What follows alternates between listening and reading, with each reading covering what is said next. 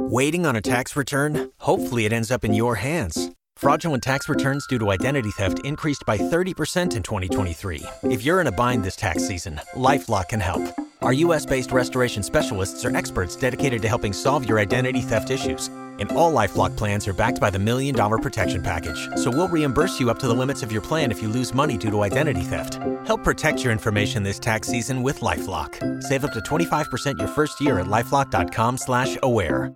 Our warming trend is underway. Still pretty pleasant today with comfortable humidity. We will reach the low 80s inland, only in the low to mid 70s at the beaches, and dropping off a little bit later in the afternoon. Still a decent breeze developing this afternoon, a sea breeze off that cool Atlantic, which is still only around 60 degrees. So I suspect we'll start to see a pretty steady water temperature rise here over the next couple of weeks. And then it's turning on the heat. I mean, what a difference this weekend will be compared to last weekend when, of course, we had the local nor'easter, rough seas and surf, very chilly temperatures for this time of year, a little bit of rain at times. Temperatures will be some 30 degrees warmer, at least this weekend, than they were during the past weekend. So if you felt like you got a little ripped off, so to speak, by Mother Nature and the first weekend of spring, well, here you go. It'll be every bit spring-like, if not almost summer-like, as we go through the weekend. Under partly sunny skies, a little chance for any meaningful rain. Temperatures tomorrow will reach the mid to upper 80s, should fall a little short of the record of 91 degrees. Friday, though, 89 would break the record of 88 degrees, and Saturday and Sunday around 90 will flirt with record high temperatures. It's interesting, at the same time last year in 2020, we had record high temperatures each day on the 25th, the 27th, and the 28th, in what was a record hot March last year. This one has been much more up and down and back and forth, more typical of March, but we're going up now with near record heat for the end of the week and the weekend. The average high this time of year, by the way, about 75 degrees. So enjoy the cool while you can, I guess is the best way to put it. A weak cold front will move through the area Sunday night. There will likely be a few showers accompanying that front, but likely not much rain. There'll be a few thunderstorms that develop to the north and west of Jacksonville late in the afternoon at the front, but by the time that cold front's moving through our area, it'll be weakening. It'll be during the cooler part of the day, of course, mainly at night, so not really expecting much rain or really even much in the way of thunderstorm activity as it stands right now. And then it will be a little cooler early next week, but not anything too extreme, but it will at least break the back of this early season heat wave, so to speak, I guess you could say.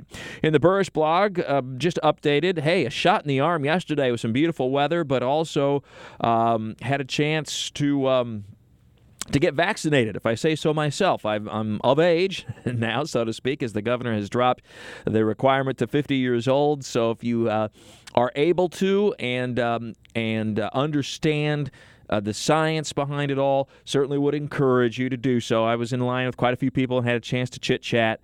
City of Jacksonville doing a really good job, as well as can really be expected. And the science is encouraging. A little bit more on that in the Burrish blog.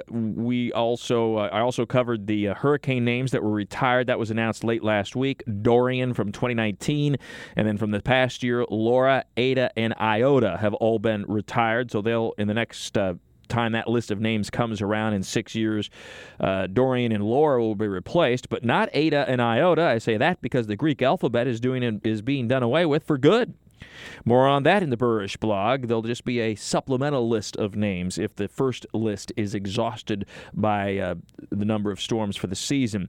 And there's been an upgrade to the Global Forecast System weather model. That's the American weather model. I have an update on that. It performed very well for Dorian, by the way, and so there's pictures of the difference between the two models there in the Burrish blog.